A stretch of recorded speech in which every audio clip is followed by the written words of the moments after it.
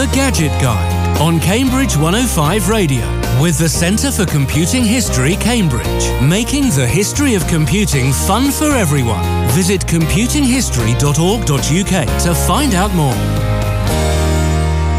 Thanks very much to Lucy Milazzo for the last couple of hours on Home. She will be back Friday evening with another episode. Steffi Callister's here tomorrow from 4. Welcome to the Gadget Guide. Yeah, welcome to Gadget Guide show number 261 with the latest tech news, and then we'll look at heat pumps as gas boiler replacements. We've got a few chilly days lined up. Things to keep you warm if you're looking to ditch the gas boiler, or maybe even the oil boiler if you're out in one of the South Cambridgeshire villages. But first of all, a look at this week's technology news, and we'll start off in the world of Microsoft with Windows 11. Yes, so a couple of interesting things due out imminently. This will be the November Windows updates, adding a whole lot of new features in Windows 11's Moment 4 update. And the big one really being native support for different forms of compressed files and archives other than zip files. So this is adding support for things like RAR and 7-zip and GZ, things that have been used in lots of other places and have had third-party applications that support those. But due to a library, an open-source library that supports a lot of compression options now being included, all of those are coming to Windows. And this is going to be, I guess, mostly convenient for people who are doing relatively technical things. Yeah, if you're working with open source software, maybe you're doing some software development, but also if you're experimenting with things like the Raspberry Pi or the BBC Microbit or anything like that, anything of that ilk, you're likely to come across these alternate zip or compression formats. It's just, it was never a massive deal to deal with them. The likes of 7-zip or WinZip or GZip or PZip and that sort of thing were always available, but this just means that it's now just there and ready to go. Yeah, I guess Windows Explorer will just do it like it now does ISO files and just mounts them as a virtual DVD or CD. Yeah, and I guess this is just going to make life a little bit easier for people. But it's not the only thing that's coming mid-November. That's when we were expecting to see this sort of feature update released. Quite a lot of other things. Tuesday, yes, November the 14th. So watch out for that one. Yes, so things like improvements to the start menu. I mean, they fiddle with the start menu on a regular basis. I think they've now got to a point of recognizing too much change will upset users. So it's settled down a lot, I think, recently. But a couple of other useful new things to change on the taskbar. You'll be able to turn the clock off for people who don't want to see the time on their taskbar. Nice, although that's probably not going to help me turning up to meetings on time. A interesting thing for anyone who's got devices with dynamic lighting. So this is keyboards and mice that have got glow. Now, it might just be a single glow, certainly on laptops. So they've got quite a lot of laptops have got a light-up keyboard. But gaming keyboards and mice tend to have glow and color changing and so on. And that control will be native inside Windows finally. Now, I do like that, because at the moment, if you do get one of these fancy peripherals, often it comes with its own software application, and those can be of, let's be generous and say, variable quality. Less quality than you'd expect based on how much you pay for the device. Yeah, exactly. So not having to have those third-party applications installed is definitely a bit of a bonus. It's not the only thing, though, because we're also getting things like another redesign of control panel, or settings, as as it's known. I'm not sure they finished the last 3 versions, but no, there's still bits where you go, oh, it's the old control panel still. Yeah. One shortcut I didn't know existed, which is Control Windows key V to get the volume control. Right now that gets you the basics of which device you'd like to use, and apparently this is getting beefed up in the November update to be a better volume mixer. Yeah, and that I think is probably something that they sort of had a fairly competent volume mixer back in the kind of Windows 7, early Windows 10 days. Then it got simplified. I think they've probably realised they went a little too far with that simplification, and actually, you know what, people do like individual app controls, so maybe turning your web browser's sound level down while you're on a Zoom call or that sort of thing. So hopefully we're getting a little bit of control back there and not having to dive back into that old school Windows 7 control panel that still exists for sound cards as well. Yes, besides all of the things that we'll see, there's increased and enhanced phishing protection. There is a lot of fixes to core components of Windows to reduce memory usage, to fix bugs, fix security issues. So it's going to be an update definitely worth doing. Yep, we should also mention Windows Copilot. Which is I was trying to avoid Copilot. I know. Well, it's the latest incarnation of Microsoft's AI tools. It's already been launched in the likes of GitHub and Bing Chat and that sort of thing. It's now coming to Windows. Effectively, this is ChatGPT plus other similar bits of ecosystem integrated into Windows. I guess let's see what happens. We may have to do a deep dive into that once it ships. Yeah, I suspect it's going to be very similar to all of those systems. It just saves you having to copy and paste from a web page and puts it directly into your application. So watch this space on that one. What else have we got?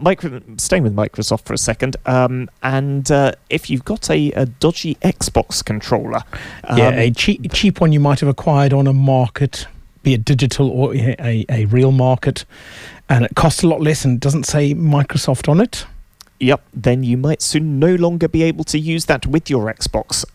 You're probably, if you are affected by this, you're probably already seeing the warning message. But starting from about the 17th of November, they will actually stop working. I think the clue is, if you're going to use an accessory with things like an Xbox or a PlayStation, buy the genuine ones or an official partner one that is certified to work with that device. So, you know, if you're buying something that's made by the likes of Anker, who are a big Amazon brand, you're probably going to find it's going to work. Of course, if you bought it on Amazon, you've got a better chance of getting your money back if it doesn't work. I guess this is the sort of thing where if they'd launched the Xbox with this prevention in place, then I think that people could be reasonably forgiven, could be reasonably expected to only get the genuine or the authorized ones. To retroactively push this out, you've had people who have in good faith bought third-party controllers. They've worked, they've fallen outside of that money-back period, and now to start denying them, it almost feels like a little bit dodgy. It almost feels like you bought a car that shipped with Bridgestone tyres, and your car manufacturer says, "Well, you fitted Pirelli. Sorry, your warranty's void." Like I say, if it's almost that level.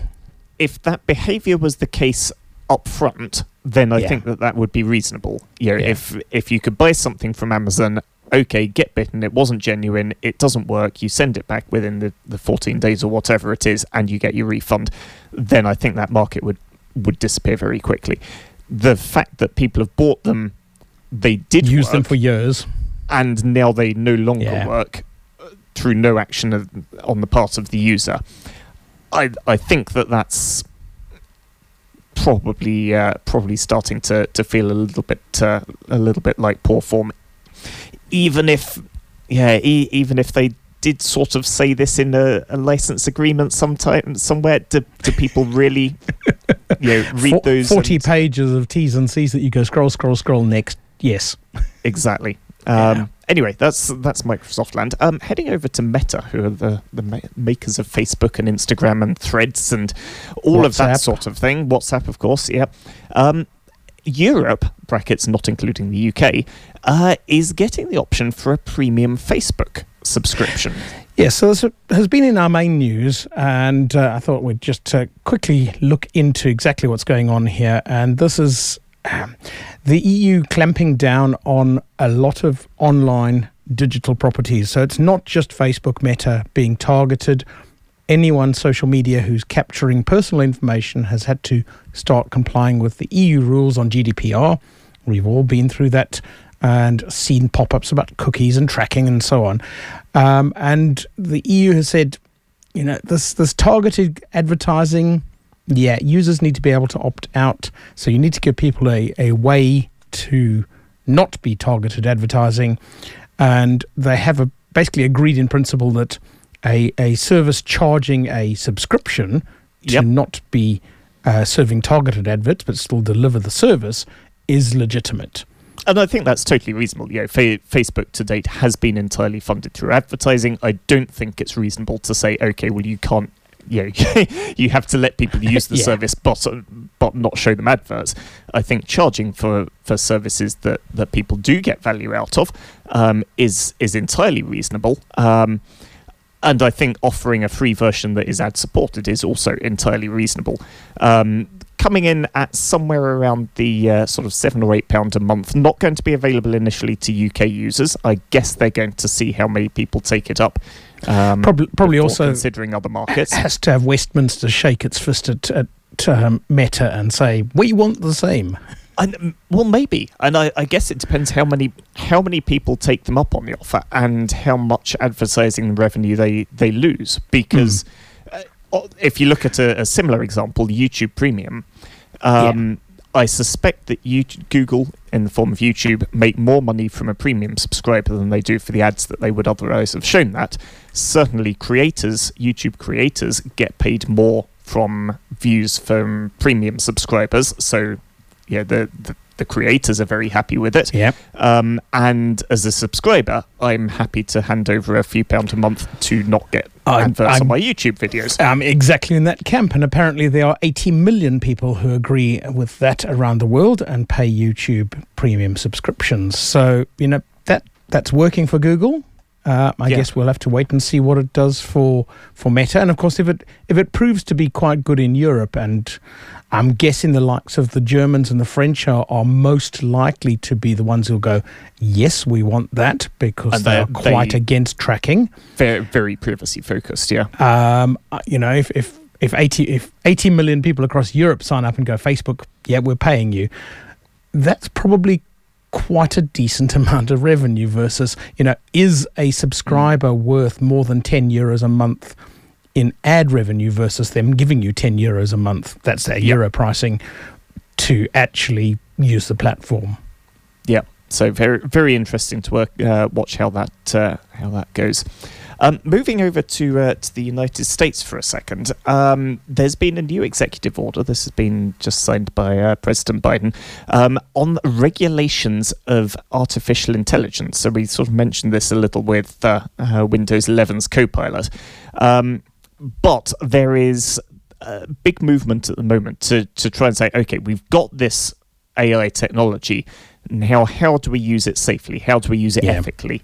And we are now seeing a requirement in the form of this executive order to say, okay, if you're making an AI product, you need to demonstrate how you test the safety of the product. Yeah.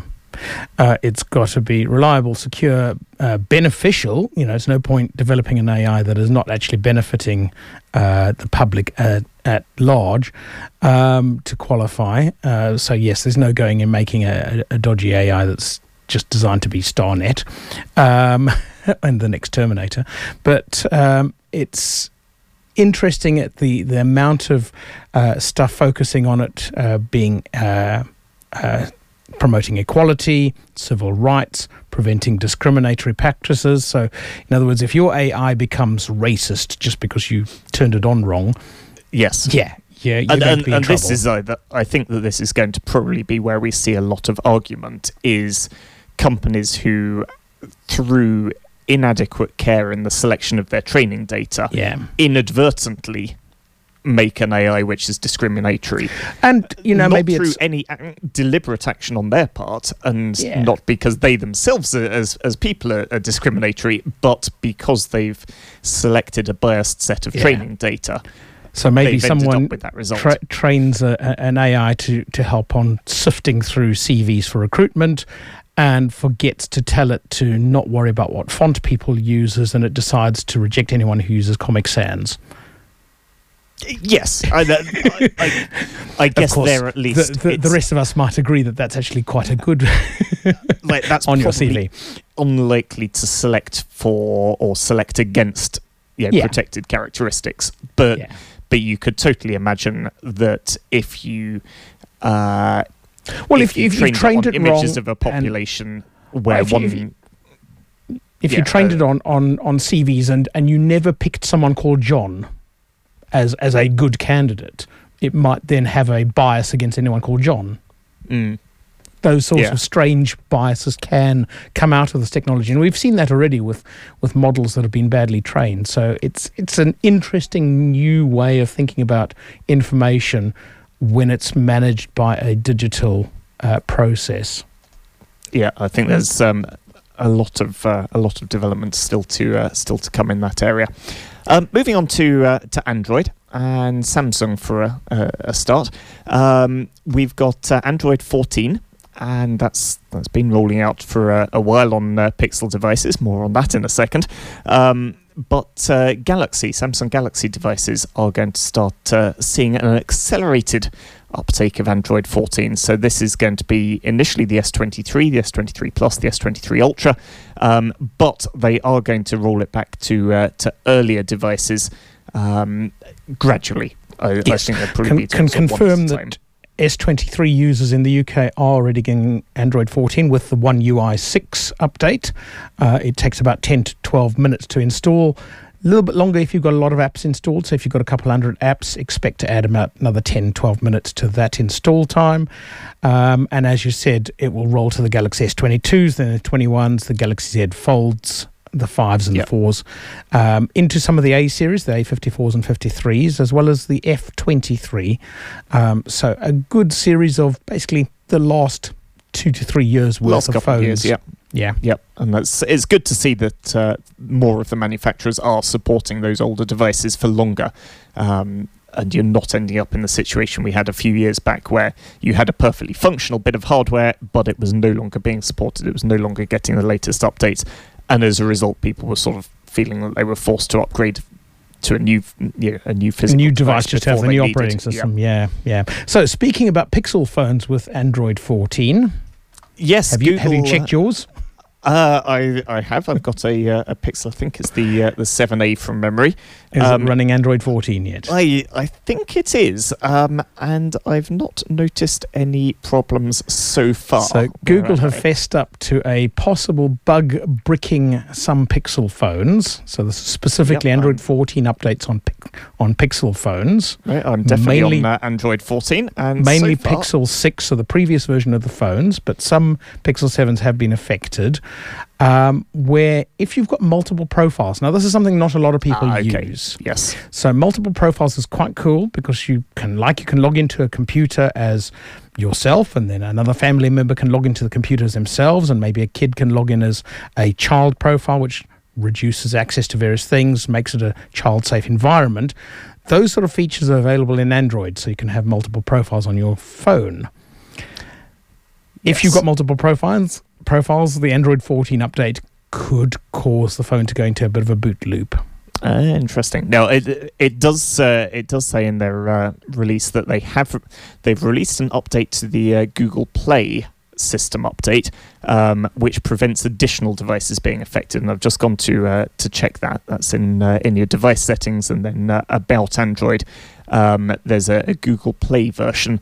I've just done that update. That was available. So even though I had Android 14, there was a further update available. So do maybe check that if you're a Pixel device user.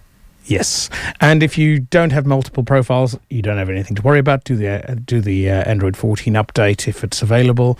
If you've got multiple profiles, possibly hold off on that a little bit of time. Do the Play update. Google are saying that they are fully supporting users who are affected through the process and working on fixes. So they will make sure that people don't get locked out of their phones, devices, and their data. Very good. Where should we go next? So we've got a bit of a cease and desist order going on, which is always a fun one. Which, this is going to be interesting, is against Meta. They have been given 30 days to cease using the name Threads by the company that trademarked it 11 years ago. Yes, an interesting little this company. Might be one of those sort of who should win versus who will win. Who has the biggest bank balance to pay lawyers? Thread Software Limited in the UK, a UK company, has existed, as you said, for 11 years, trademarked the name, developed a bit of software that allows you to capture a whole lot of your company's digital messages, so emails, phone calls, all that sort of information, into an easily searchable database. Now, this is quite useful if you are a customer-driven organization where you want to know every interaction that you have with your customers and to be able to track that information. And I think makes a lot of probably sense. going to be quite interesting because, with trademarks, would a reasonable person be confused by these things? So there was the classic one of some years ago where you had Apple Music and Apple Computer, and they argued at the time that nobody would consider those two things to be the same company because clearly they're operating in different spheres. Of course, that then came to cross over and led to lawsuits when the iPod was released. But here it sounds like we've got something. Okay, it's clearly not the same application as Threads, but it's effectively a social media app. It's curating content from a network of users and drawing threads between the information. Exactly, like that feels like that's very much in the in the realms of you could argue a reasonable person could be confused, and I'm sure that this is what the the legal battle is going to entail. And the Threads company, the UK company, have got several hundred customers around the world, so several hundred companies as customers around the world. So they're not just, a small company. In fact, they've got over 1,000 organizations around the world using their software. So they're well established in it's business not just somebody software. who's been sitting on a trademark. No. They own the threads.app domain. Meta tried to acquire it. They got lawyer letters. Evidently didn't offer quite enough money for that. They trade with threads.cloud as their domain, as their primary one, which I can imagine that Meta were after as well. So Meta had to go for threads.net. Right. .net domains historically have been for network operators. So your BTs and your Vodafones of the world who operate networks, not necessarily companies who offer social media. It'll be very interesting to say. I know certainly Threads had a hugely successful launch. I'm not hearing a lot of stuff about it. I mean, it's 100 still million going, users in 5 days, and yeah. apparently engagement has dropped off drastically. Originally, people spending up to 20 minutes a day playing with Threads on their phones, and it's down to about 4 minutes.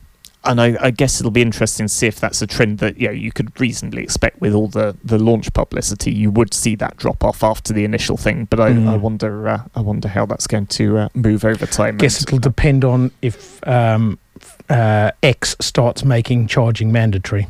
Yeah, or even if whether we just see Threads just quietly kind of rolled into Instagram and remove the distinction, which might get this lawsuit to go away as well. It's the most sensible thing, really, when you look at how the two glue together. Threads is just Instagram with text. Yeah. Lastly, in mergers and acquisitions, Broadcom have been trying to purchase and close a deal to acquire VMware. Broadcom make network equipment.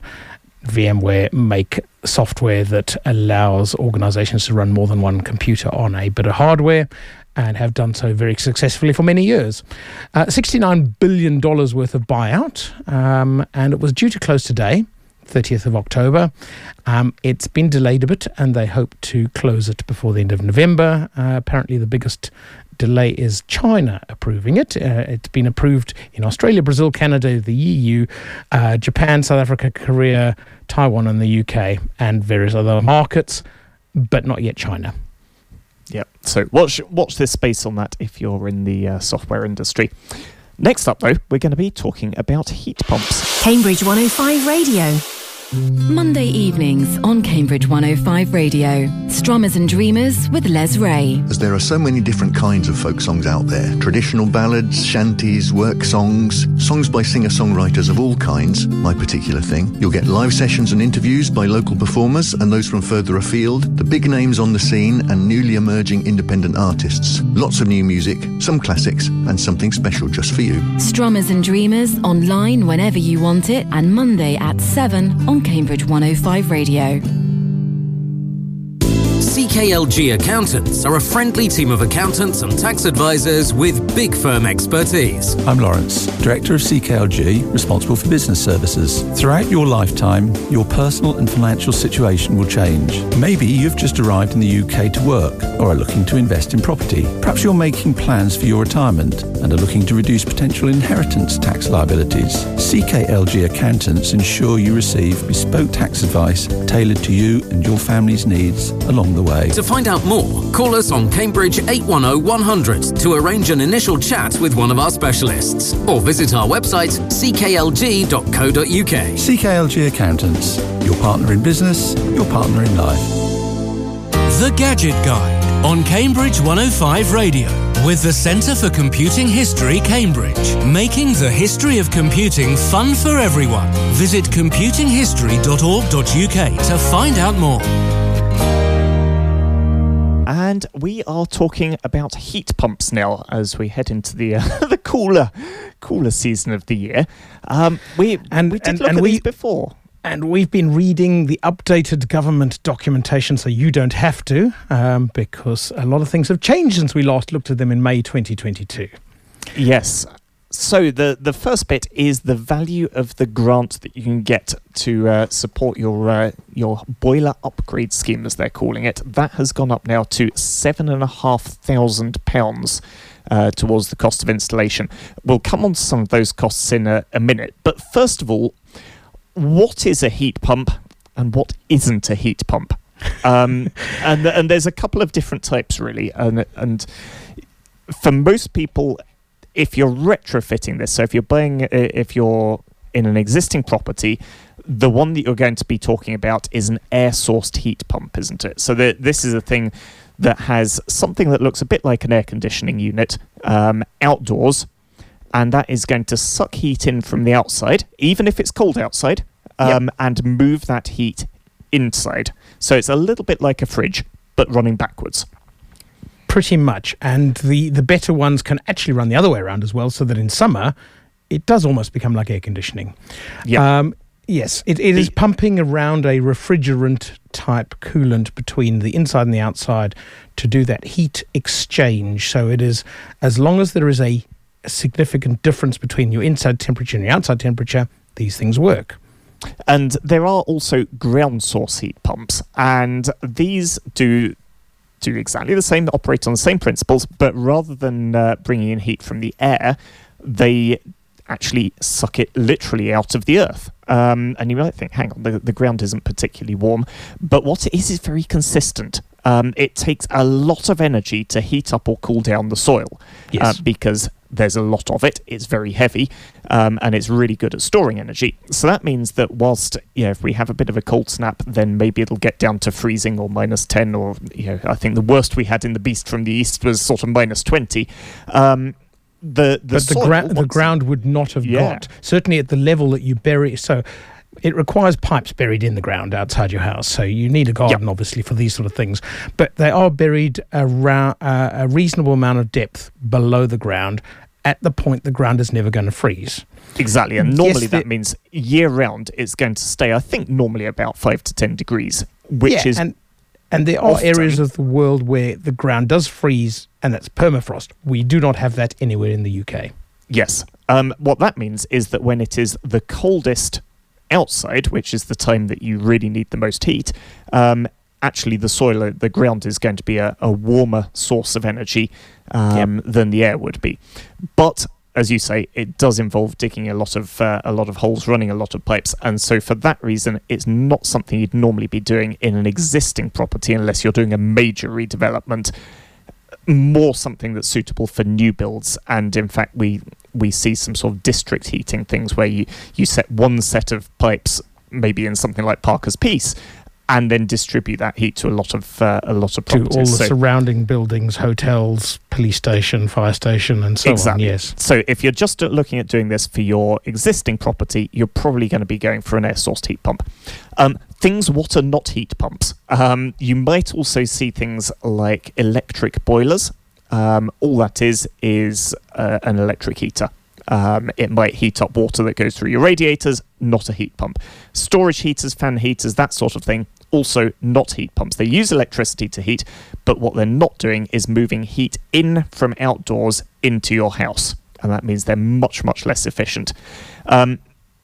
Also, we'll mention this because it's on that government grant scheme, biomass boilers. These are things that burn either wood chips or wood pellets or that sort of thing. They fall under this sort of low carbon banner because you're not burning fossil fuels. You can grow more trees to replace the ones that you've just burnt. So it might be environmentally more friendly than a fossil fuel boiler, but not than a heat pump. You're also likely to have issues with air quality regulations in urban areas, so that's probably out of scope for most people living in Cambridge. So those are the things that aren't heat pump. Air source heat pumps is what we're going to mostly be talking about in today's programme. So radiators you've got in the house already, those can generally work with most heat pump systems. Now, something that a lot of people might be worried about is the thing where it's like, oh, do you need to upgrade your radiators? Do you need bigger pipe work? It depends. And this is one where it's sort of, in some properties, and particularly very modern ones, but not the most modern, they've used very small pipes to the radiators. That can be a problem sometimes. Any older properties, you're generally fine.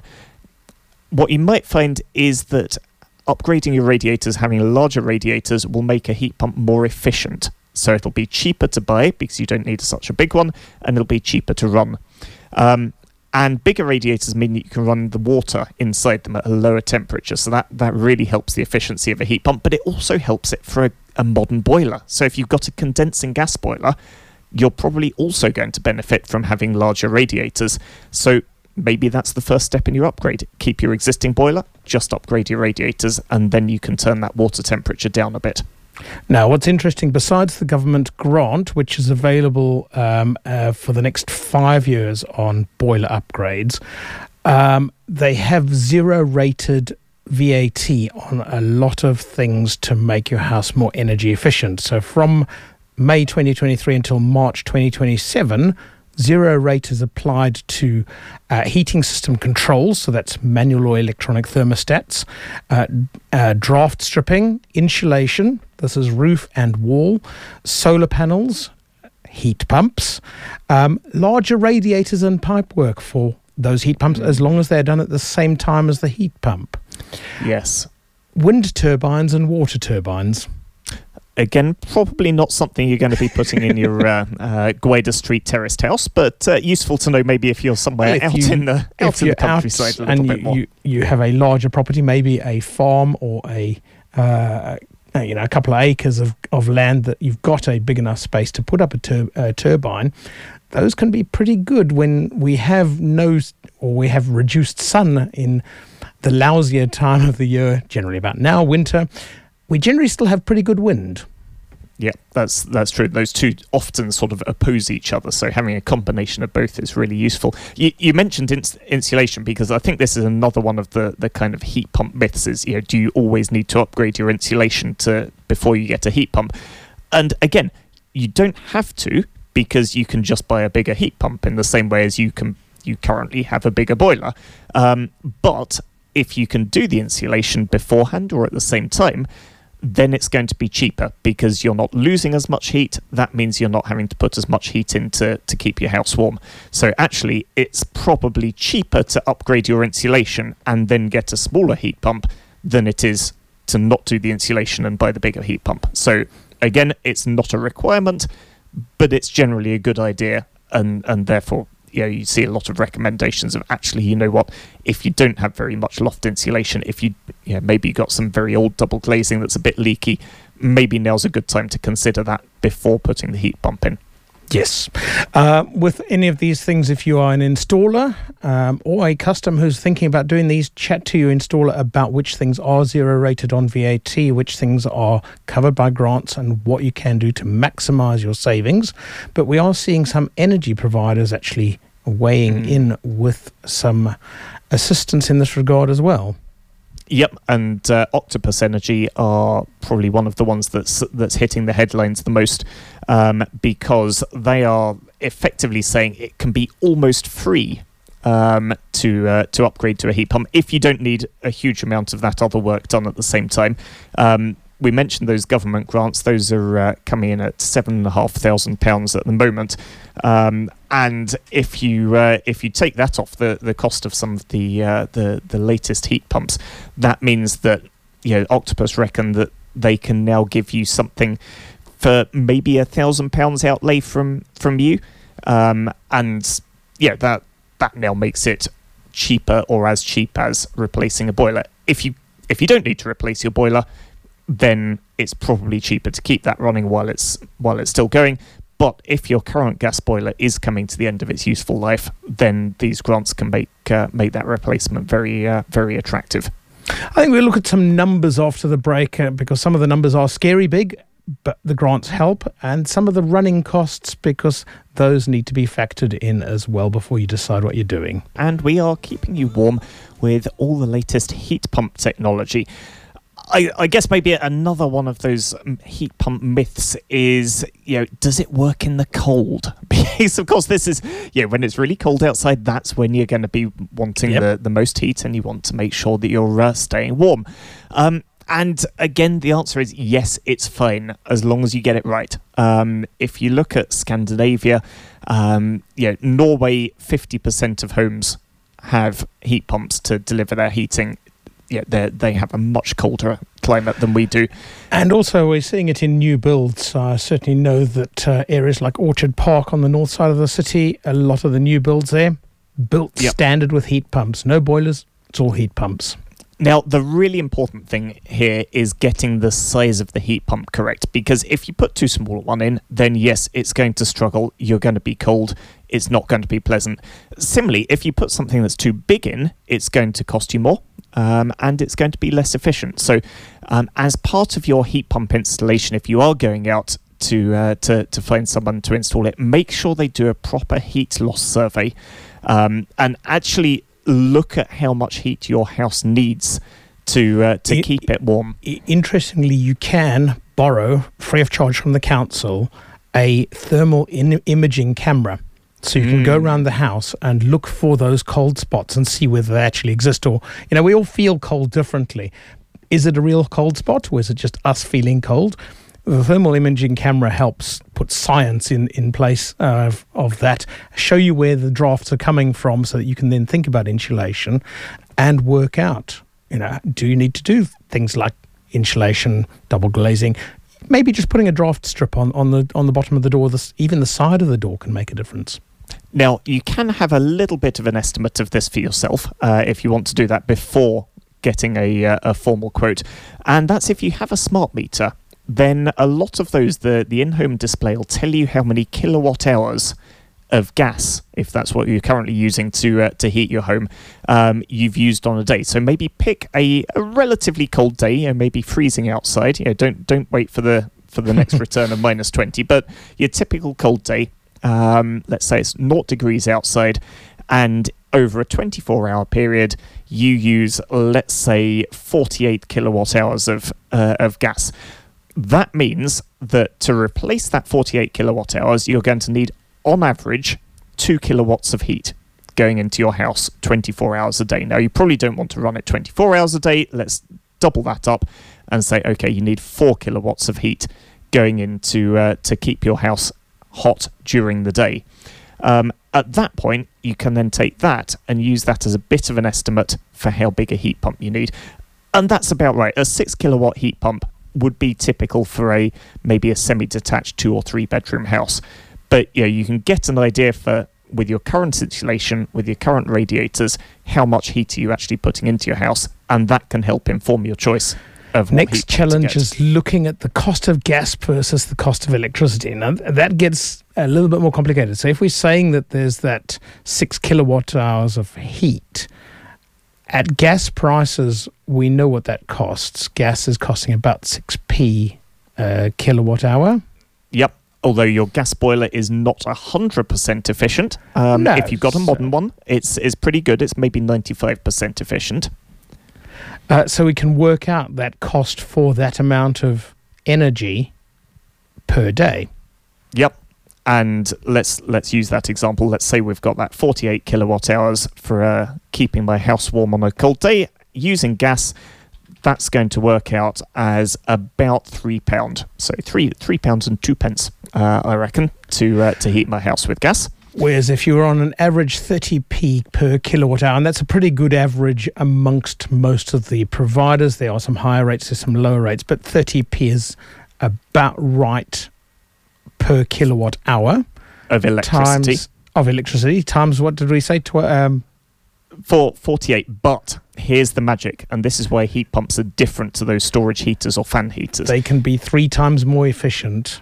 Yes, and that's because you're not magicking up energy out of nowhere, you're moving it from outside to inside. So what you're doing is you're putting 1 kilowatt hour of electricity in, and that's dragging another 3 kilowatt hours of heat from the outside world into your house. So actually... that 40 kilowatts effectively costs us 10. Yeah, 48 kilowatt hours. We're going to actually need a quarter of that, so we're going to need 12 kilowatt hours of electricity.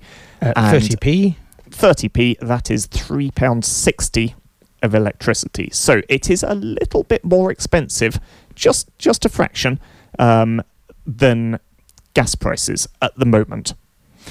Now, if you currently use oil heating or LPG, if you've got a gas tank outside your house, or if you use something like storage heaters, then that's going to be very different. I'm not on top of oil prices, but I think that oil heating is generally significantly more expensive than gas heating. Yeah. So it's probably much more of a push to go over to heat pumps if you've got not mains gas. Of course, if you can get rid of your mains gas, if you can completely disconnect it, maybe you've gone over to an induction hob or something like that, then you can save that gas standing charge as well. So lots of factors to consider there, but it's not going to be massively more expensive. It is going to work in the cold, and you don't necessarily have to do lots of retrofit. You become a very green, as far as your green credentials are concerned, low carbon and low emissions. Yeah, very much so. Well, that's all we've got time for on the Gadget Guide this evening. We will be back in a couple of weeks' time with another episode. The Gadget Guide on Cambridge 105 Radio with the Centre for Computing History, Cambridge. Making the history of computing fun for everyone. Visit computinghistory.org.uk to find out more.